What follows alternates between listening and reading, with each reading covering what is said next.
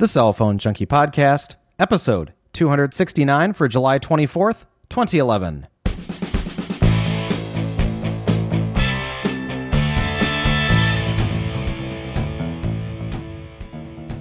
Quarterly earnings start to roll in, T-Mobile announces new value plans, and both Joey and AT&T get the Nexus S. My name is Mickey Papillon. And I'm Joey Kappas. Brought to you each week with the help of listeners like you, subscribers to the Cell Phone Junkie Unlocked.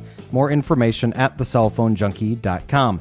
The show is also supported by the Cell Phone Junkie podcast application, available now for Android and the iOS for $1.99.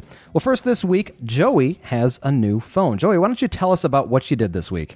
Well, I bit the bullet after just all kinds of little things gnawing at me. I switched over to the Nexus S on Sprint. Part of it was the price, the $99 price point. That's a fairly recent drop, is a big factor in it.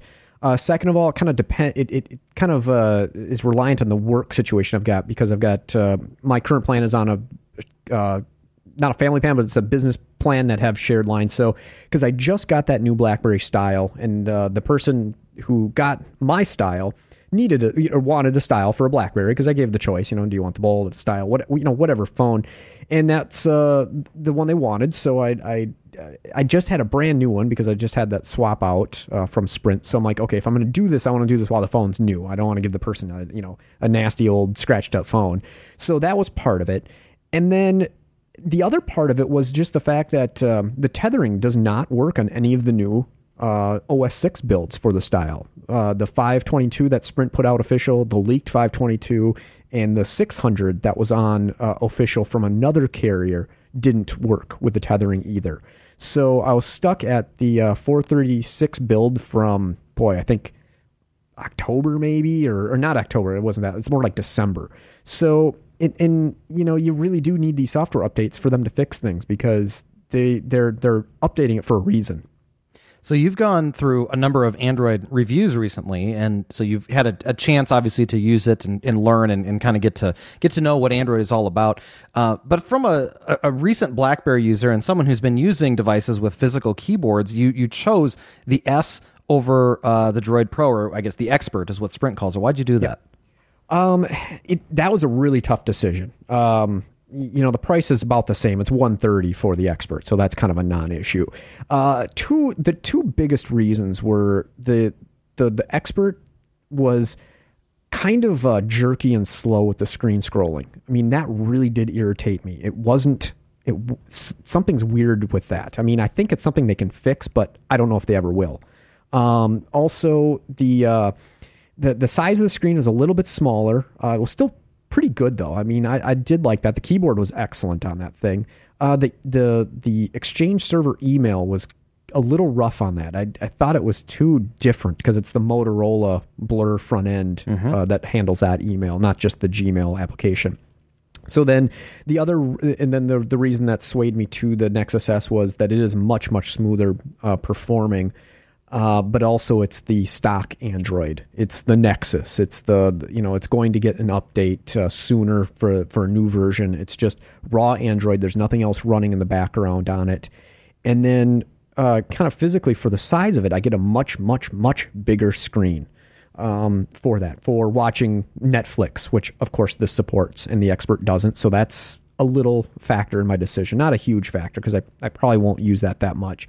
4G wasn't an issue, but it was a factor, because I can get this phone with 4G on it and the Expert without, and it doesn't cost any more per month, because now every phone on Sprint is a premium phone, and of course the 4G is a premium thing, so it's the same price. So in the handfuls of areas that I may end up in with 4G service, I'll have a 4G connection available. So that's one little aspect to it. And it's just kind of the combination of those things combined that led me to the Nexus S. We're going to talk about it when we get into the software section. There is an update that's going to be forthcoming here for the Nexus S, which potentially could help with some of the issues with the 4G. But overall, though, has your experience with it been anything different or better or worse since the review that you did last month? Yeah, I've noticed I don't seem to have the signal strength that I did with the review unit. I've been noticing quite a bit of 1X and the 4G that I have been around, it's been very weak. So, and the battery life is okay, but this is a brand new device. I've had it since I think Wednesday. So it's, the battery's probably still not quite broken in yet. It definitely does seem like it needs a little bit more signal, especially now because I was comparing it to my BlackBerry that was actually working. Whereas when I had this before, my BlackBerry wasn't. So this seemed better at the time, which, that could be my results are a little skewed here as far as the comparison goes. So, it's definitely a neat device, and one other factor is the Wi-Fi tethering is open right now on the Nexus S with Sprint. Well, we'll see what happens with that if the update changes that at all. But it's good to always have new phones. I think it's fun to try out different things, and you've got a lot of jealousy on my side right now because I'm someone who has been looking at this device for the AT&T network. Again, that was also another thing that happened this week. A new Nexus S comes out on AT&T. We'll talk about that here in just a little bit as well. But overall, I'm happy with your decision so far. It's gonna stay with you. Yeah, no, I have no regrets right now on this. There's been no thoughts of, I should take this back and get the Expert, or no, I should go back to the BlackBerry. Obviously typing on the on-screen keyboard, mostly I do it in the portrait mode. Most of the time it actually works pretty fluid, but other times I'm like mush finger and I'm bumping all of the soft buttons down below and I'm bumping to the things above, and the words that come out the screen are just bizarre, so I don't know. I think I just have to get a little bit more used to the typing, but for the most part, it's pretty decent. Typing on glass is something that certainly does takes some time to get used to. I've been doing it for now, 4 years? Since I've been using the iPhone, or at least variations of the iPhone, and then of course the copycats, if you will, that have come on after that. So anyway, yeah, that'll be a lot of fun for you. A fun change, to switch over to there. A couple of things I'm sure have kind of been annoying that you don't have on the BlackBerry, like the note syncing. But I think you said you found some options there. Oh yes, the note syncing. That was one thing that was really keeping me with the BlackBerry. I know it's kind of a trivial function, but when you use them all the time to keep track of things that you're just little things you're keeping track of for work, especially. It's one of these features is like, okay, this is so basic. Why don't they have it? Why didn't the Microsoft Exchange Server protocol support that before the 2010 version? And I found something that's called the Missing Sync, and a companion application called Flick Notes that you can get for free. And it basically just gives you the basic notepad. I mean, that's what the notes are in Outlook. That's what this replicates. And this does do an over-the-air sync as long as you're on the local Wi-Fi network. So when I go to my office, there's a client that runs on the desktop computer that grabs the Outlook notes and syncs them to this application using a client that's on this Android phone. And it uses, basically it'll look at the SSID of the network that it's connected to. And once it's connected to that Wi-Fi network, then it will trigger the sync at the schedule that I set it. So once a day, a couple of hours, whatever it is.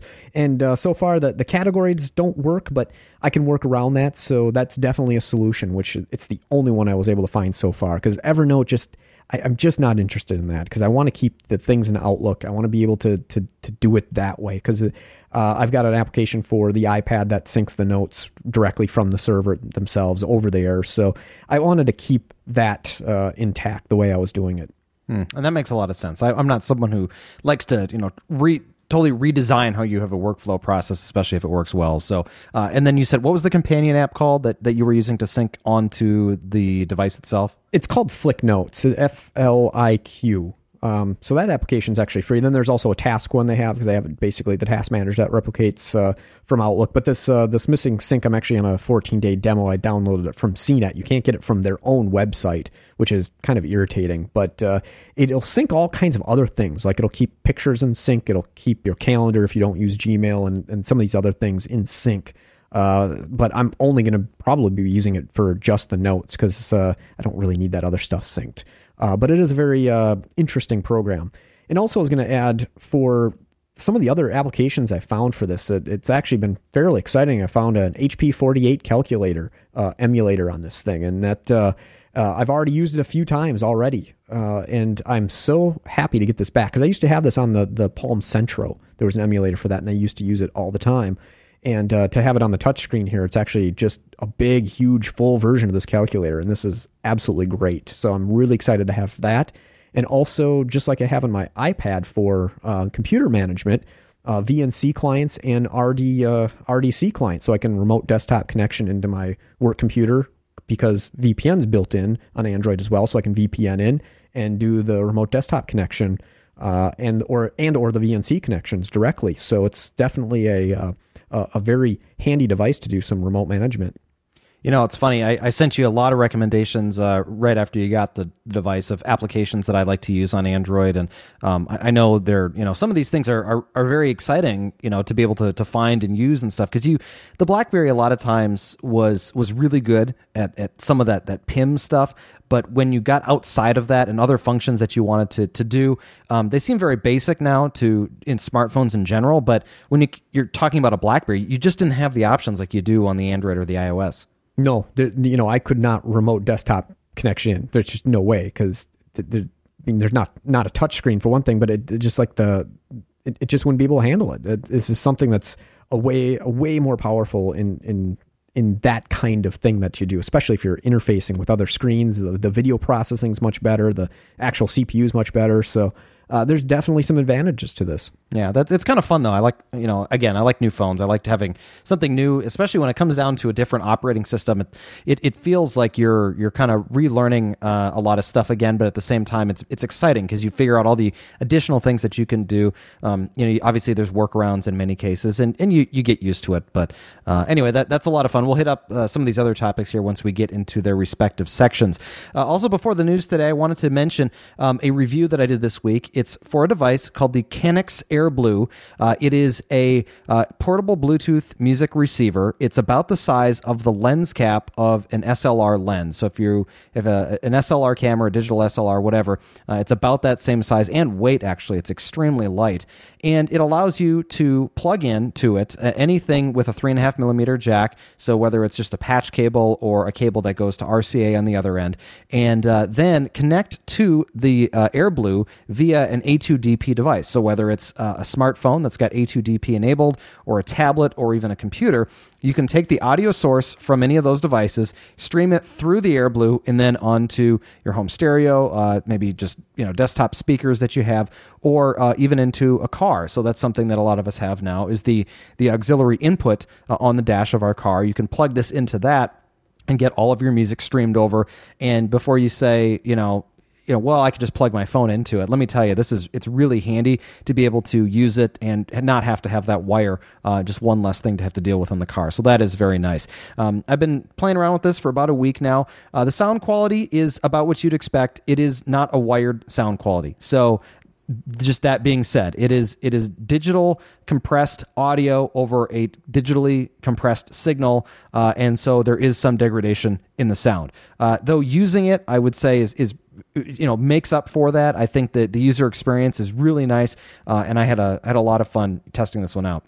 Yeah, you definitely don't want to use it for hi-fi music. I should have looked this up, but I don't know what the megabits per second or the kilobits per second bit stream of A2DP is, and I'm sure that's where the limitation you're hitting is that max data through the Bluetooth. Which again, it can be annoying if you're someone who's looking for some real high fidelity, but at the same time, I use this mostly for podcasts. I have it plugged in so that I can stream stuff. What's even nicer is if you have the Bluetooth in your car, where you can just hook into there. Bluetooth is flexible enough where it allows you to be connected on to multiple Bluetooth devices at the same time. So what that means is if you're sitting there listening to your podcast streamed over A2DP over to the Air Blue, and then you get a phone call, the car and the device automatically switch over to having the sound go through your car system, your hands-free system, and that's a really nice thing. And then once you hang up the call, it just automatically goes back to playing the music or the podcast or whatever it is that you're listening to. It's $50. You can get it at the Canix website. We'll put a link in the show notes for the entire review. I did a video of it as well, so if you're someone who likes to watch videos, you can kind of see how this works in whether it's at home or in a vehicle. I actually showed you both ways. So it's a pretty neat little device, and thanks to Canix for sending us one over to check out. It was a lot of fun to use, and this is something that I've been thinking about for quite a while, and I just wanted to figure out, a more portable, easy way to be able to listen to music and make it a little bit easier. It's just one of those things that makes it easier. 10-hour battery life on it, so you charge it about once a week, depending on if you have it in your car, what your commute is or whatever. And it charges via mini USB, so you can always keep it plugged in if you've got it on a desktop or whatever. So pretty flexible, pretty nice, very light. That was one of the things that surprised me the most. And it works well and reliably, and I think that's the most important thing when it comes to products like this. Let's talk about some news this week. First off, Apple on Tuesday reported record financial results for the fiscal third quarter of 2011. For the period, they reported revenue of $28.57 billion, quarterly profits of $7.3 billion. That's $7.79 per diluted share. This compares with revenue of $15.7 billion and quarterly profits of $3.2 billion, or $3.51 per share in the same quarter last year. They shipped nearly 4 million computers during the quarter. That's 14% over the year-ago quarter. Quarterly iPhone sales hit 20.34 million. That's up 142% from last year. They also sold 9.25 million iPads. That's up 183% from last year. Now, according to Steve Jobs, he said, "We're thrilled to deliver our best quarter ever. Revenue up 82%, profits up 125%. He said, "Right now, we're very focused and excited about bringing iOS 5 and iCloud to our users this fall." Guidance for the next quarter has revenue of $25 billion and earnings per diluted share of $5.50. Also during the call, CFO Peter Oppenheimer revealed that it will undergo a feature product transition sometime during the current September quarter. And while not confirmed, this certainly relates to the launch of the iPhone, if you were to ask me. So I'm pretty excited about not only the results, and I've been following Apple very closely just because I'm just totally blown away. They're up to almost $400 a share right now, which is just mind-boggling when you think about it. $393 here as of the recording. Where they were in the 200s, even I think the 100s, if you look back, in 2007, right before the iPhone launched. And so they're just on fire. Current guidance has them over $600 a share. So if you're someone who's following technology stocks, Apple is certainly one to do so. Joey, I think the quarter over quarter and year over year numbers for how many iPhones and iPads is really some of the most impressive stuff. It really is. You wonder when the freight train is going to slow down here, because I don't know if they can keep up this pace for that long of time. I mean, people are going to get maybe burned out of buying new Apple products here at this rate, because it's absolutely on fire. Yeah, but at the same time, you still have, what did we talk about the last show? There's only 50% of people, or less than 50% of people, that have smartphones, so there's still a long way to go there. And you've got, I don't know what the market penetration is, it doesn't matter, but it's certainly not much higher than 20% for Macs in the personal computer space. Not that people are buying computers that much, but one of the few companies that's seeing quarter over quarter growth. So this was just the first of many quarterly reports. So let's hear the other ones here this week. On the flip side of the positive, you've got Nokia. They released their Q2 earnings on Thursday. Stephen Elop summarizing with, "Our results were clearly disappointing." So that's pretty much all you need to know. They saw a profit drop of 44% to 391 million euros. That's down from over 704 million euros last quarter. Smartphone shipments dropped to 16.7 million units. That's down significantly from the same quarter last year when they shipped over 25 million. Elop also said that Windows Phone is still slated to be released by Nokia later this year. So if you're interested in Windows Phone, keep in mind that Nokia will be releasing something later this year. And also with these earnings, Apple officially surpassed Nokia as the number one smartphone maker globally. Apple is already the biggest smartphone maker by revenue and profits, but the April to June period was the first time that their sales of over 20 million devices passed Nokia's, which, as I said, were only 16 million units this time. So Nokia continues that slide that we started talking about mid last year. Then Microsoft on Thursday released its fiscal Q4 earnings, reporting record revenues and sales. The quarter ended with $17.4 billion in revenue. That's an 8% increase from the same quarter in 2010. And the year ended with a record high of $69.9 billion. That's up 12% over last year. The Entertainment and Devices division led the charge, reporting 45% growth for the year, thanks to Xbox Live and Xbox 360 game consoles, as well as the Kinect controller. Windows Phone 7 was only mentioned briefly and was lumped in with that E&D division. So good news there if you're a Microsoft stock owner as well. And then on to the carriers. AT&T Thursday released its second quarter earnings. They had revenues of up 2.2% to $680 million, including 9.5% growth in wireless. Customer growth on the cellular side included 1.1 million new subscribers. That's another 310,000 net postpaid subscribers, bringing their total to 98.6 million overall. The carrier said that smartphone sales had their best quarter ever, 5.6 million devices sold, a 43% increase from last year. Further, 3.6 million of those devices sold were iPhones, and 25% of those were new subscribers. ARPU was up 2% to $63.87.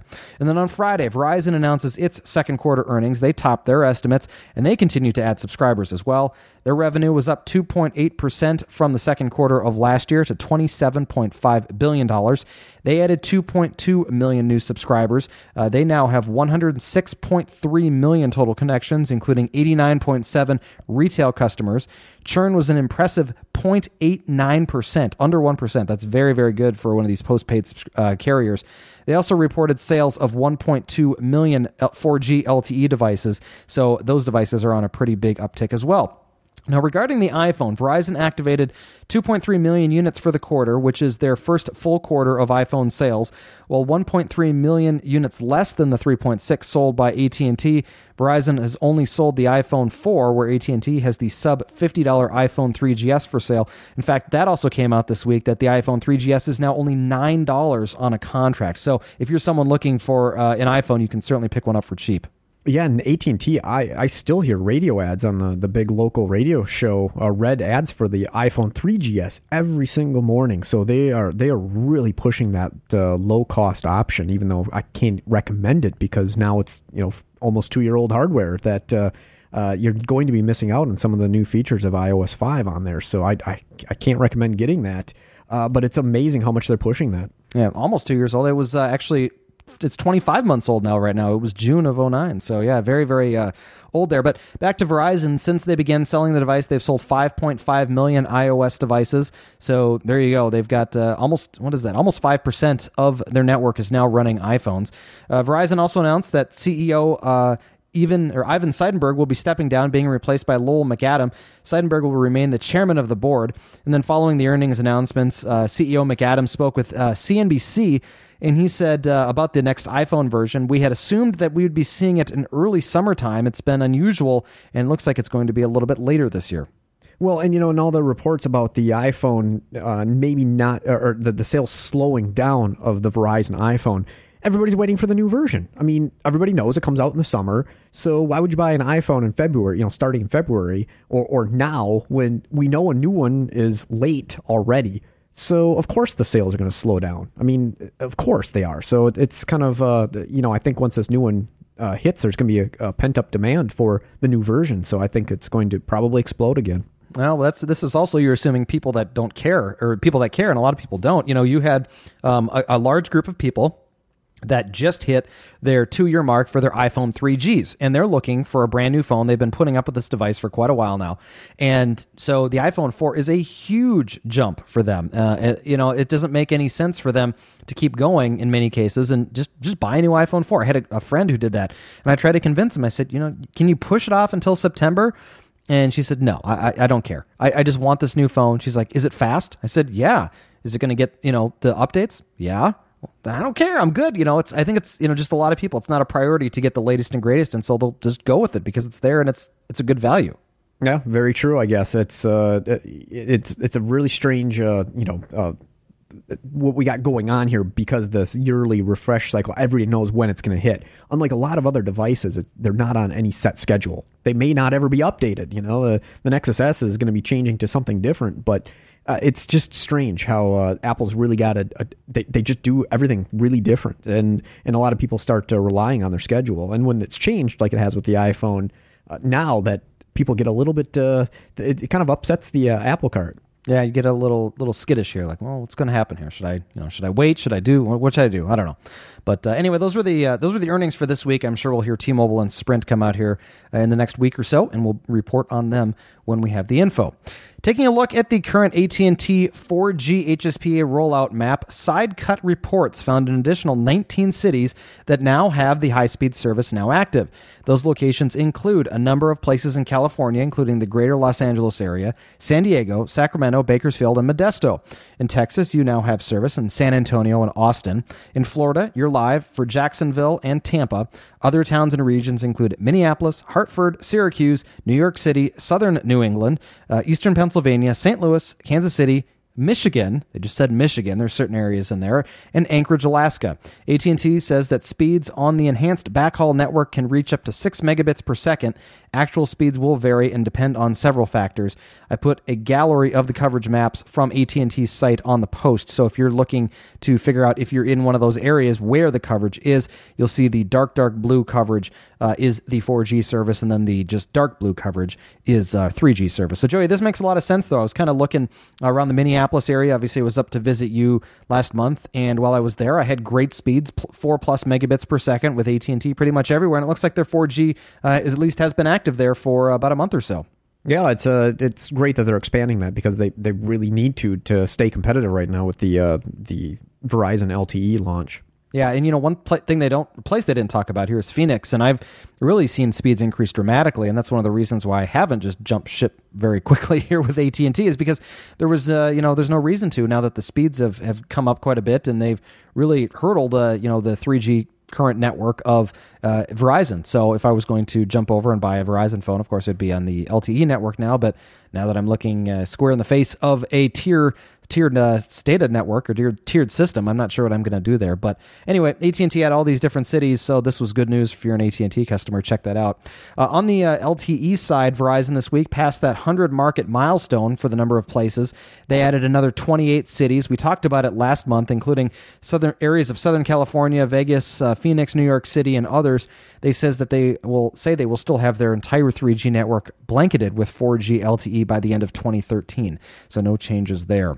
Verizon COO Lowell McAdam Wednesday said he believes the acquisition of T-Mobile by AT&T will happen.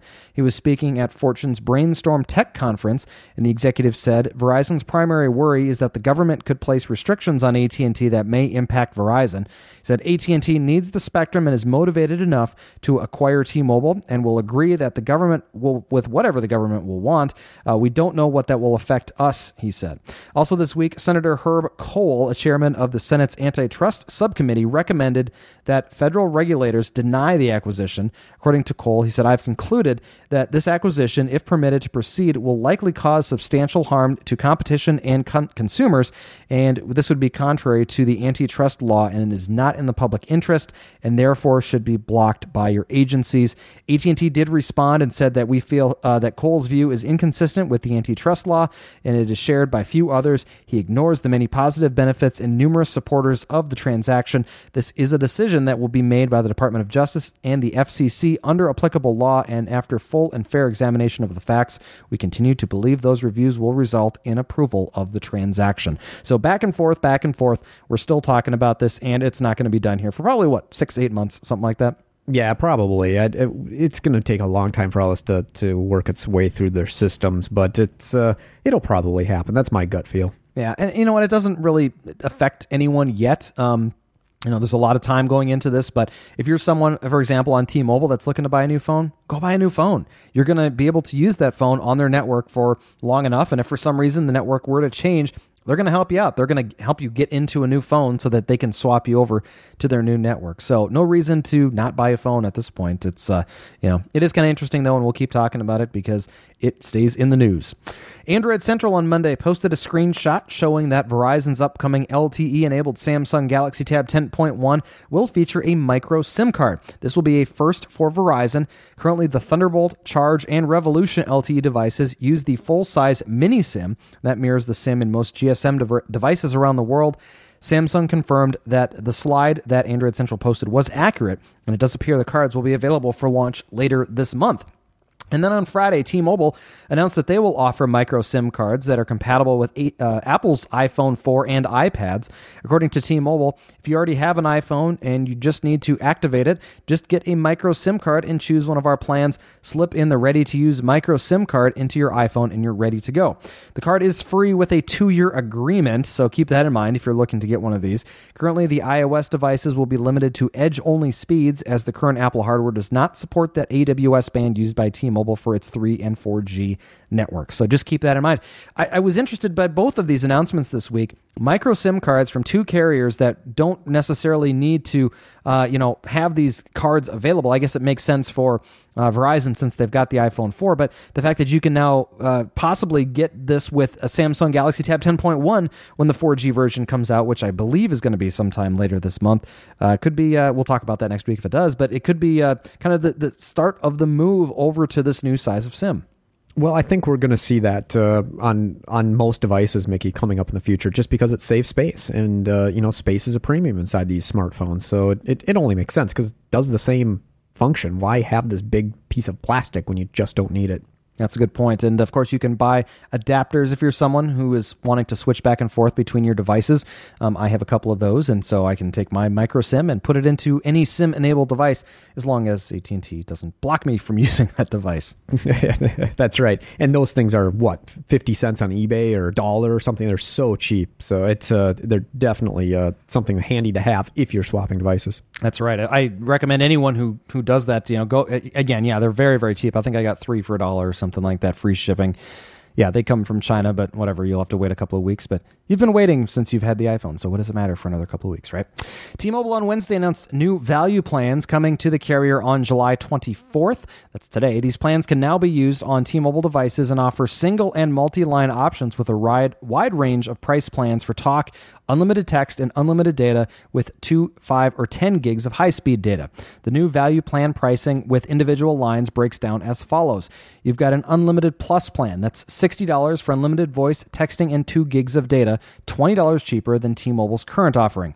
Then you've got unlimited premium. That's $75 for unlimited voice, texting, and 5 gigs of data, $15 cheaper than their current plan.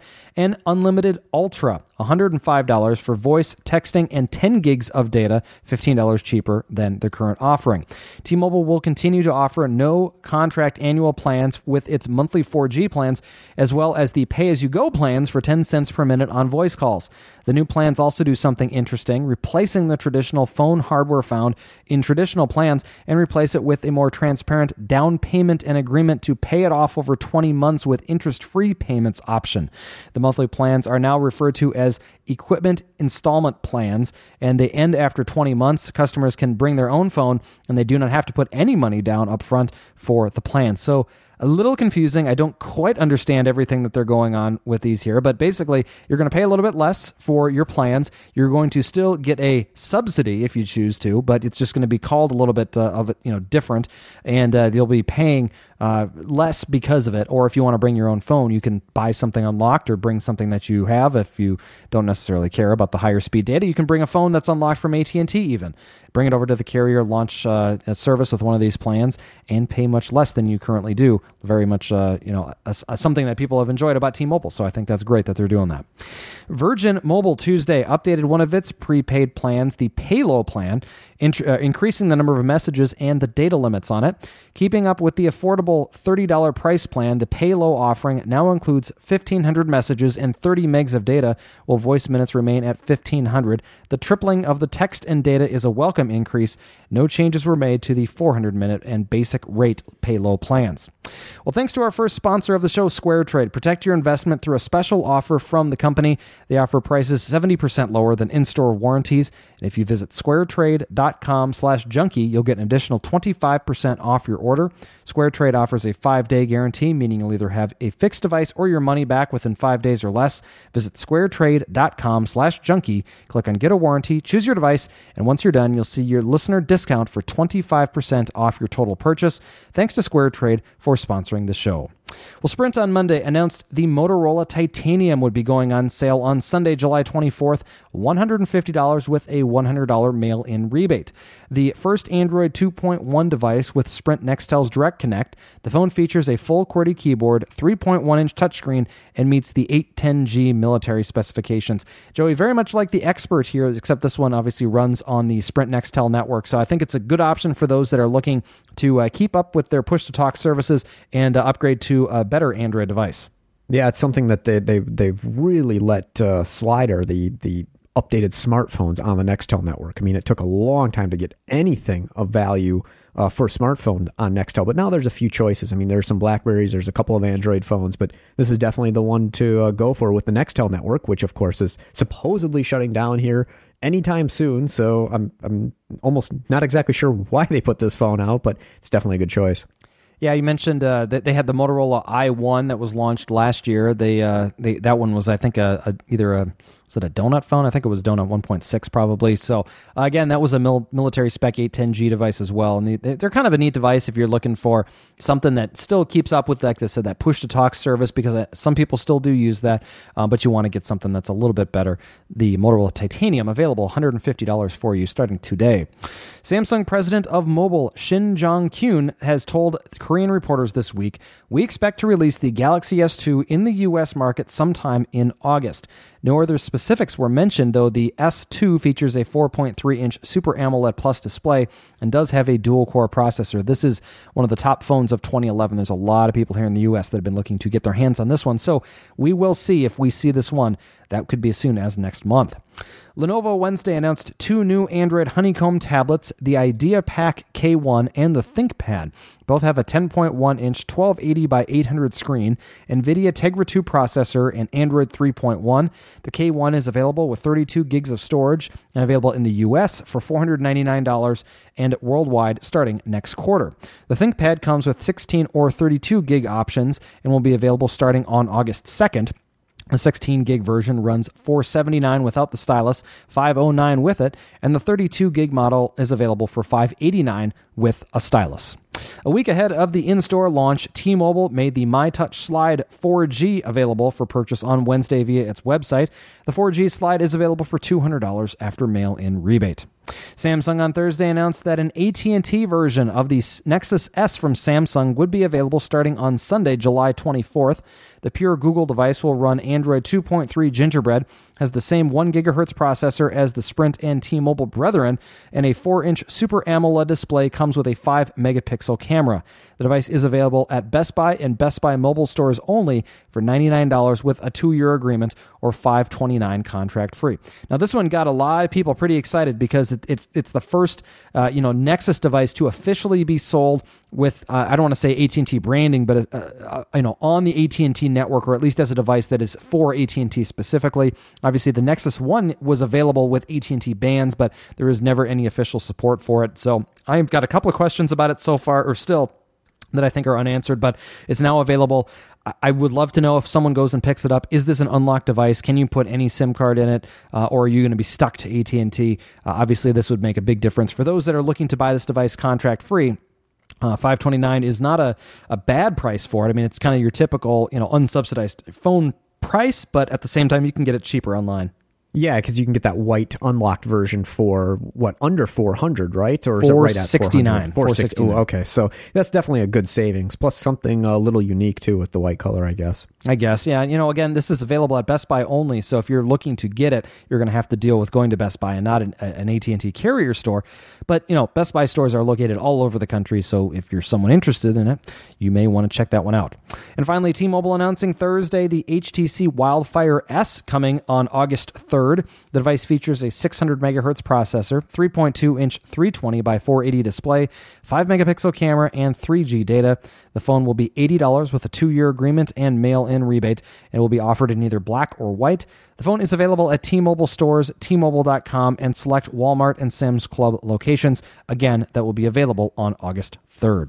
Well, if you're looking for another way to support the Cell Phone Junkie, you can join us on TCPJ Unlocked. That's our bi-monthly premium podcast.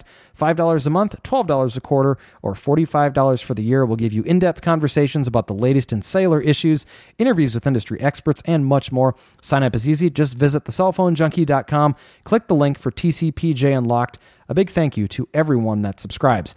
Now, this week, we focused on Google Plus and distributed antenna systems on this week's Unlocked show, and we also talked a little bit about what we thought was going to be happening with RIM come next year. So a lot of great stuff. Make sure you subscribe to check it out. CNN on Monday released updated versions of their applications for the iPhone and iPad. The update brings the ability to watch the cable news network live on your device. The CNN app is free but requires a cable subscription for use. Now, I am a big news fan as well as a cellular news fan, of course, and so I was very interested when I saw this. I've got both iPhone and iPad devices to check this out on, and I was able to get it working, but I did notice that there were some issues. Every once in a while, when I'd go to launch it, the live TV would ask me to either re-enter the credentials or would say that Cox is not a supported carrier or that it couldn't connect properly. So still some bugs to work out with this one. But if you're someone who doesn't have access to, say, a Slingbox where you can watch any of your cable channels while you're on the go, this is something nice to see. And, you obviously can keep up with the latest news by simply going to the app and reading it, but it is nice sometimes to be able to watch it. Google Plus for the iPhone on Tuesday was approved and made available through the iTunes App Store. The app providing access to a user's stream, huddles, photos, and circles. The app is free but only available on the iPhone. No iPad application here. And then about 2 hours after the app was released, an update was made available. According to the lead project manager, he says, "We discovered an issue with the version of the iPhone Google Plus application that was on the App Store. When we launched, the App Store started serving a previous text version of the app which didn't have the stability and fixes that the latest version had. It started serving the correct version a little later. If you downloaded within the first hour and 40 minutes, you may have downloaded the older test version. To check, you can click the gear icon on the top left of your app's home screen and look for the version number. It should be 1.01.1809. So look for 1809. That's the version that you want. The release notes say that there is now a better support for blocking huddle messages as well, so you don't have to receive all of the huddles that are being sent to you. I checked this one out. I got my update 2 hours later, and I don't really use it. I don't know. Google Plus, we talked about it on the Unlock show, and I guess it's nice to be able to go and see just a totally different stream. Like any social network, it was very exciting when it first launched. It's faded a little bit for me. We'll see how things go here. I noticed a lot more people are using this device or this service versus other services. They've kind of made the transition. A lot of people don't like Facebook. A lot of people are getting tired of Twitter or whatever it is. I don't know.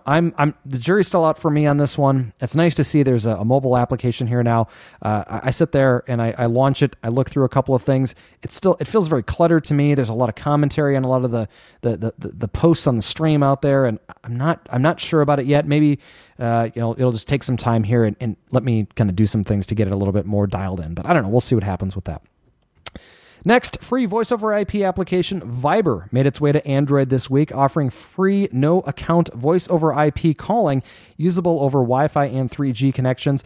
First announced on the iOS last year, Viber uses your current phone number and your contact list and lets you make direct, high-quality voice-over IP calls for no monthly charges. The app also features the ability to send SMS messages to each other, which are really just text messages within the application. But then also you have access to 12 million active users of the Viber application. Viber for Android is a free app and can be downloaded from the Android market. Netflix on Wednesday more than doubled its number of devices in its movie streaming service and will function on now 24 devices, increasing from just 9.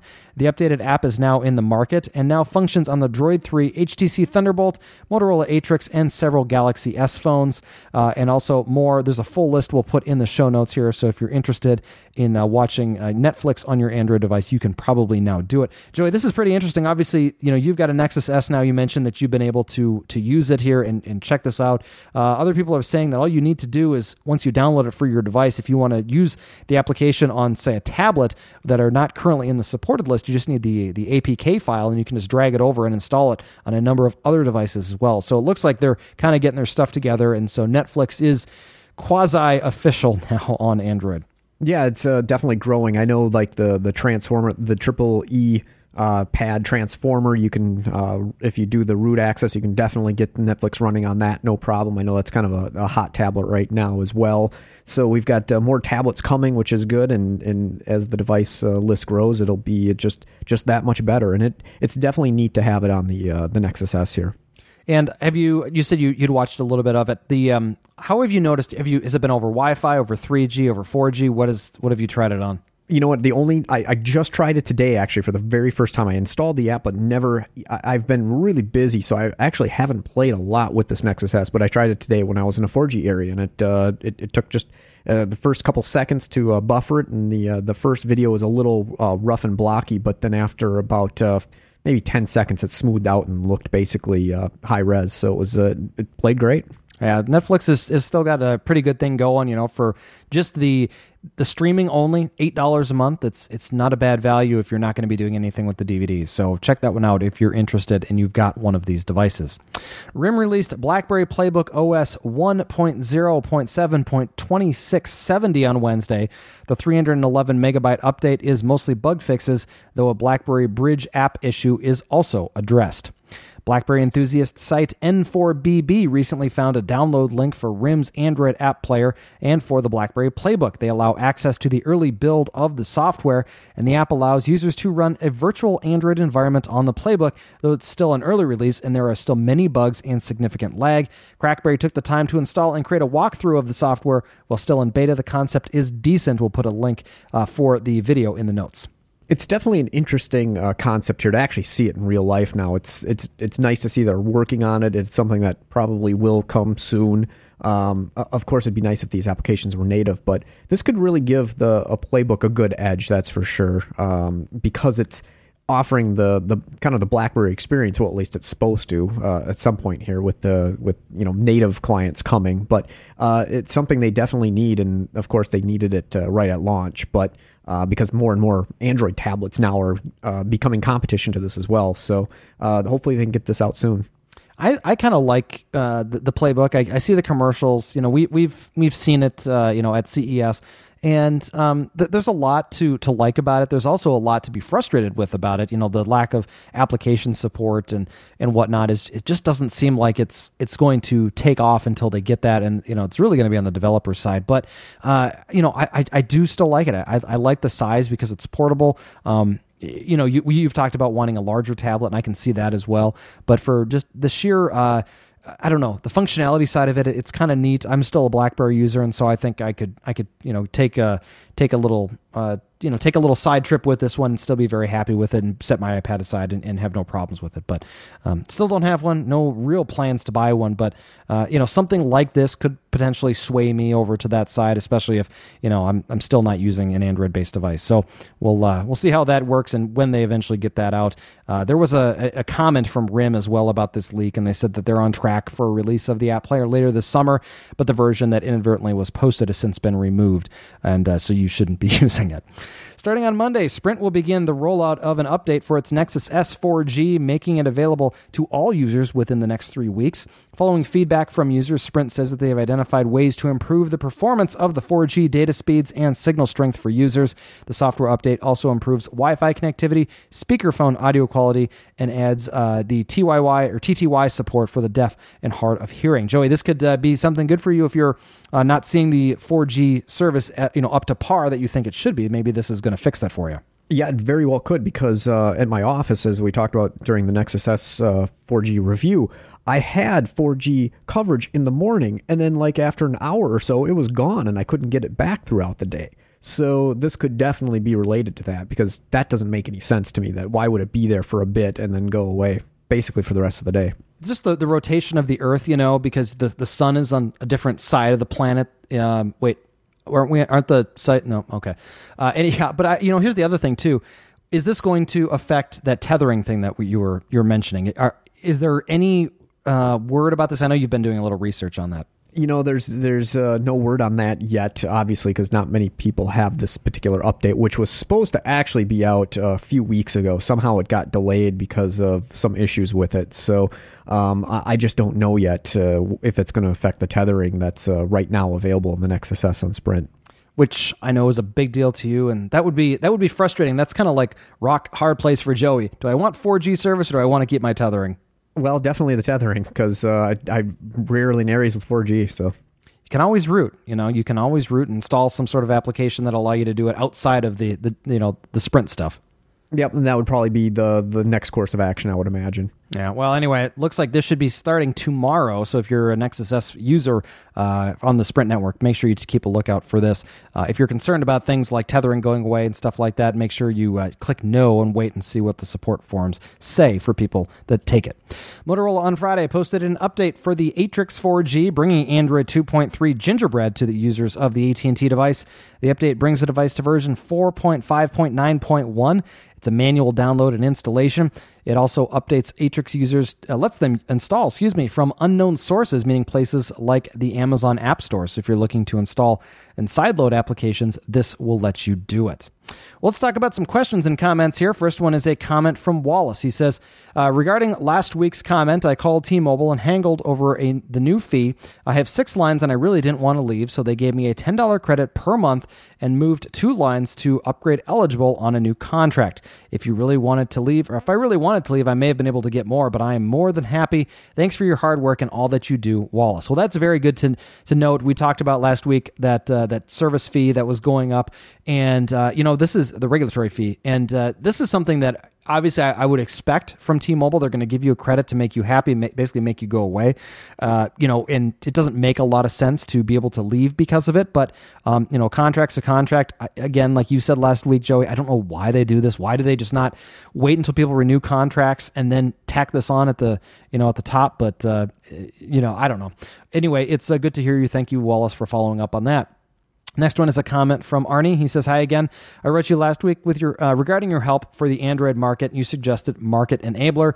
I promptly searched it out and installed it, and it works like a charm on my phone. I found a permanent root for my Arcos. Also, I did it and applied the Market Enabler to it, and now this works without any trouble as well. Thank you for making the situation so easy. It made me really happy, and I very much appreciate it. Thank you much, Arnie." Well, Arnie, that's what we are here to do. If you have any questions like this that we can help you out with, make sure that you always get in touch with us. So hopefully we can find you an answer. Next is a question from Sean. He says, "I plan to cancel AT&T when my contract ends in a month. I'm sick of dropped calls and the internet goes fast and then slows down and then goes fast and then slows down. When I plan to change over to Sprint, and from what I can see, it is not much cheaper, but it has better service. I'm sick of AT&T getting Google phones so late in the game. What do you think about Sprint as far as a better service? Do you like CDMA or GSM better? Thanks, Sean." Well, obviously, Sean, we are 2 people here that can certainly talk to you about this. I've got AT&T. Joey has Sprint. I also have Verizon, and we have both used T-Mobile prepaid. So we have used all the services, and I can tell you, personally, I think for service coverage and for the reliability of service, CDMA is a better technology, but it's not because of the technology, it's because of the networks that are out there. And particularly Verizon is the most reliable for me. Now, that doesn't mean for everybody, but that's what it means for me. Now, personally, I stick with AT&T because the service, while not perfect, has allowed for faster speeds in many areas as of late. I was, kind of thinking maybe I switch away from them, but have since thought better of it, and I'm going to be waiting it out here and see what happens later in the fall. But I also am under the impression that Joey may be in a totally different situation of someone who has been using Sprint for a while. So I don't know, Joey, how do you answer this question for him? Do you like your Sprint service, and why do you stick with them? Well, yes, I do like the Sprint service. It works very well for me and basically wherever I travel, because where I don't have Sprint service native, it will roam on to Verizon/Alltel, or what's left of Alltel. So it provides me coverage, data roaming, which a lot of times it's 1x, sometimes it's EVDO roaming, but phone calls, almost always work. And then, of course, the value that Sprint provides as far as the price goes, it is cheaper than Verizon. So those are the two reasons there. One of the big things for me has been the simultaneous voice and data. I do enjoy that, and that's an HSPA thing. That's not GSM. GSM, of course, only supports the same thing as 1X, which is one or the other. But on the CDMA side, you have the EVDO network, which will allow you to take a phone call while you're in a data session, but the data totally cuts out and you cannot use the data once you're on the phone call, which is, of course, the difference in the HSPA side. And that's why you can talk and text on your phone at the same time, or talk and browse the web, I should say, on your phone at the same time on AT&T. But, other than that, not a whole lot of difference. Some phones are going to sound better than others. Some people swear by CDMA. I think I've got a Verizon BlackBerry Curve here. I think it sounds like garbage. I think it's absolutely awful as far as sound quality is concerned. I don't think the iPhone is perfect, but it's definitely much better. Well, and then also the iPhone has 2 microphones, right, for the noise canceling, and some phones have that, of course, which will make them sound better. Typically, back in the day, the CDMA phones always did sound much better than GSM, but of course now your quote-unquote GSM phones, which are running 3G, are no longer using GSM for phone calls. So they sound better now than they used to because they're running on a totally different network now to move that phone call over. So, the difference between CDMA and GSM, yes, there's a big difference in sound quality as far as the system goes, but with a 3G phone now, that's no longer a comparison anymore. So it's really what's good in the area. So obviously the HSPA, the underlying technology, is WCDMA, which is a different than a CDMA network, but it's wideband CDMA. So it's still a code division type of technology, which means that you're going to get the benefits of how the technology actually processes the data and stuff like that. So that's a very, very good reason why it may sound similar to some of the old CDMA calls that you have, is because it's using a similar type of technology. But that CDMA versus GSM battle, it's that's one for the ages, right? There's never going to be a perfect solution for everybody. And let me just throw out, I haven't talked about it in a while, but my 90% rule. If you are using a phone, typically you're using it in 90% of the places that you are the same. Your home, your work, your commute in between, maybe a friend's house or a school or whatever it is. But those places that you use it, you spend 90% of your time there. When you try out a new phone or a new service, make sure that you're comfortable with it in those places, because that's where you're using it most. And let's say you get a phone and it doesn't work in your house, you are never going to be happy with it, even if you've got the best deal in the world and everything is great, the phone is great, but the service is bad. Don't stick with it. It's not going to work for you. So use that 90% rule and make sure when you switch over, if you do make that jump over to Sprint, use it. Data, phone calls, texting, everything that you would normally do it, to an exponential amount so that you can be comfortable with using that phone as your primary connection in all of those places. If it works everywhere for you, you're going to be happy. I cannot tell you how many times I call 611 when I'm testing out a phone or a service or whatever, just to hold a phone call and, walk around, drive around, do whatever it is. It's one of those things. It doesn't use any minutes, and you can hold a connection on a phone call and test out how the service works. It's a nice little trick, and it helps you to really get a good sense of how that service is. And you get to listen to all the interesting things that the carrier has to say to tout their network at the same time. Next one here is a question from David. He says, "Good evening, Mickey and Joey. I really enjoyed this week's podcast, and I always learn a lot from listening to the Cell Phone Junkie. We have 3 Androids in our house in Denver, Colorado, an Evo 4G, an Epic 4G, and a Dell Streak 7. My wife purchased over 250 commercially produced DVD movies. We would like to be able to view them on our Android devices. What software will allow me to rip the DVD movies for playing on Android? I heard that Handbrake might work, but Handbrake's website says that the Windows version will not allow ripping if they are commercial DVDs with copy protection. Do you have a recommended solution for viewing the commercial movie DVDs on my Android? Thanks for your good information, David." Well, first off, David, I can't say this without really kind of prefacing by saying commercial movies or DVDs that you buy, you're actually buying a license to a single copy of that, and that copy is that actual DVD. Now, that being said, a lot of people take that to, well, I own the movie, I should be able to watch it wherever. But understanding that what the industry says is your license for that movie is the actual DVD, there are pieces of software out there that will allow you to essentially break that license and do something else with it.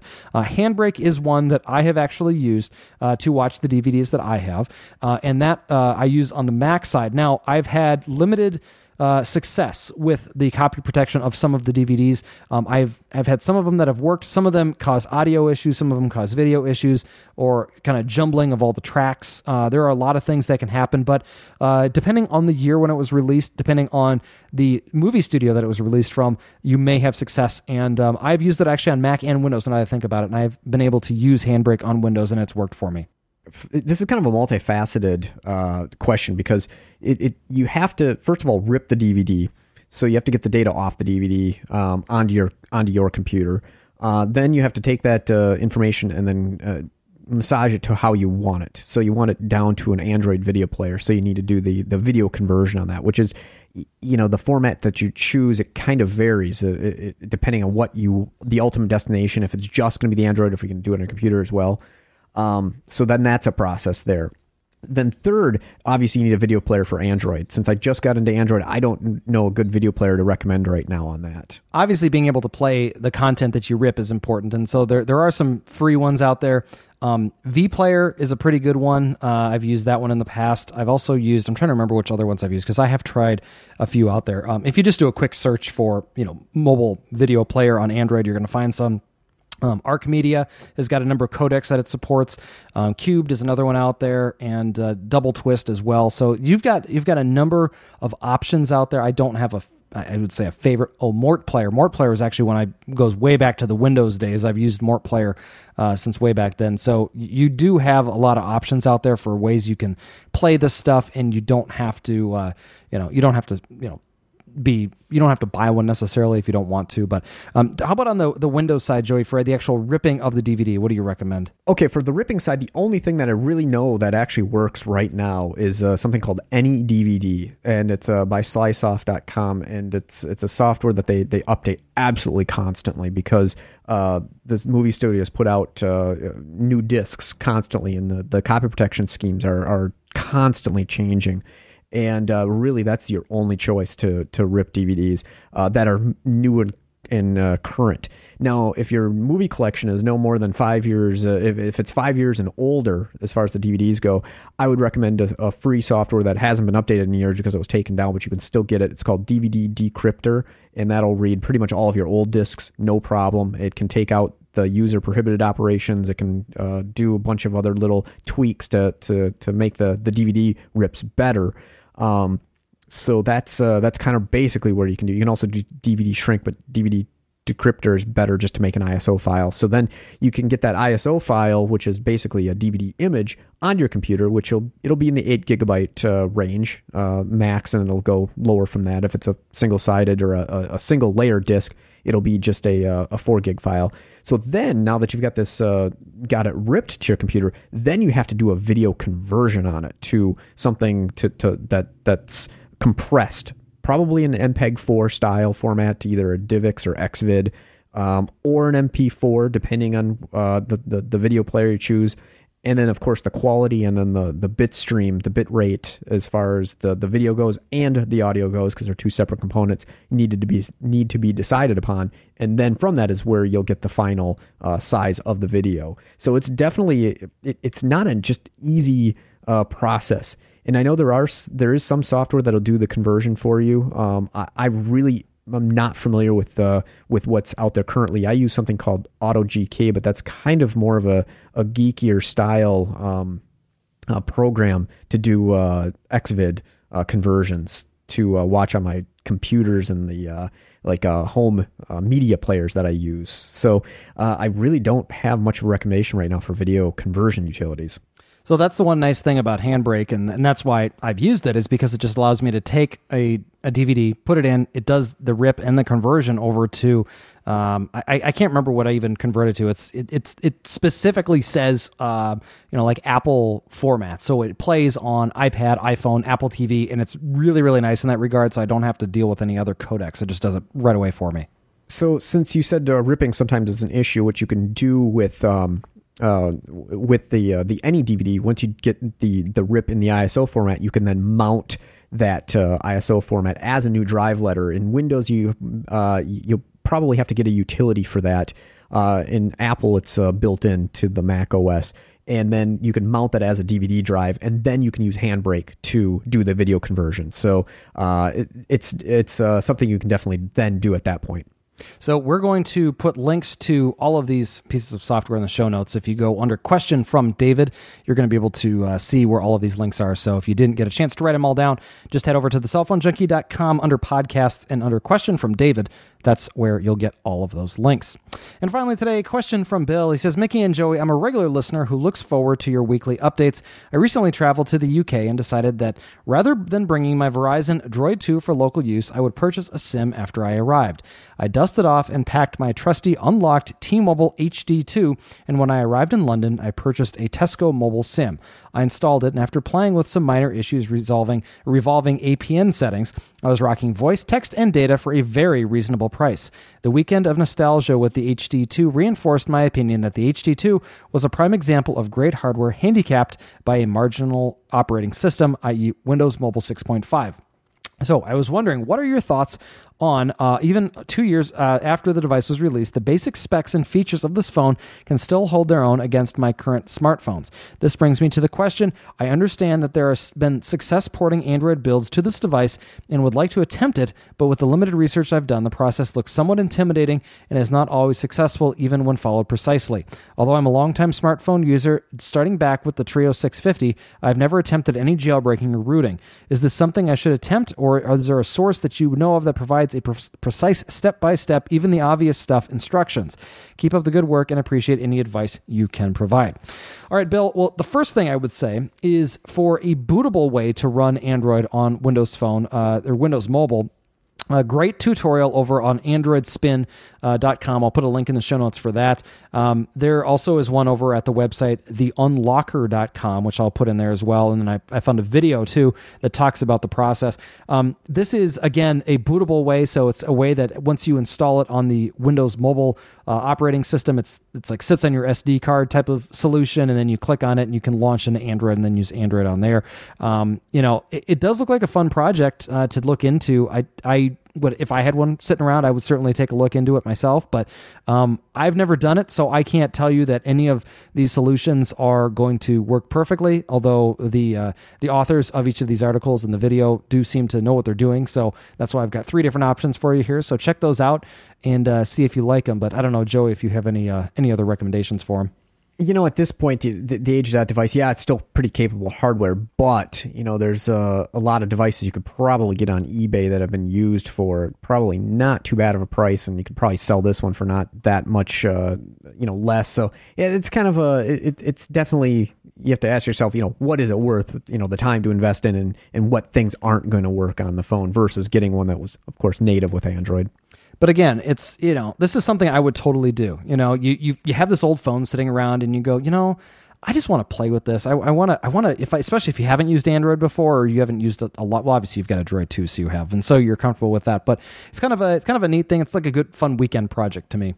I totally agree. I love hacking and cracking things and making something do what it really wasn't supposed to. And that's where Android gets a lot of its interest in too, because there is a huge community of people who try to tweak it and modify it. If you get the hacked ROMs that you can install on many different Android phones, you can really expand the options that are available to the user that are in the system, but they're hidden because they're there's overkill for most users. But it's a real interesting community that build these custom ROMs and do the hacking and modifying, and that's why you can put Netflix on devices that aren't officially supported and all this stuff. So it's kind of fun.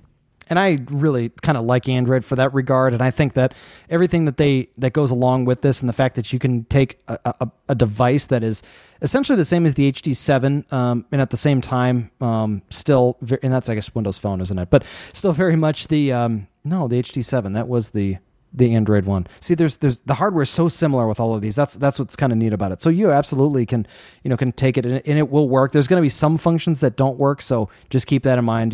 Maybe you will have a driver issue, so you can't use the microphone to record voice notes or something like that. Something may come up like that. But overall, the actual experience of using it to be able to take advantage of Wi-Fi and 3G and stuff like that, and it should just be fun. Just play around with it. And if you find something that works really well for you out of all of these that we used, let us know so we can provide that back to anyone else who may ask. If you have any questions or comments, you can send us email to questions@thecellphonejunkie.com or give us a call, 206-203-3734. Leave us a voicemail there. We'll get it on the show. You can follow all of the news that we talk about on here over at thecellphonejunkie.com, or if you prefer Facebook, facebook.com/thecellphonejunkie, or on Twitter at twitter.com/cellphonejunkie. So Joey, thank you very much as always for your time. We'll talk to you later.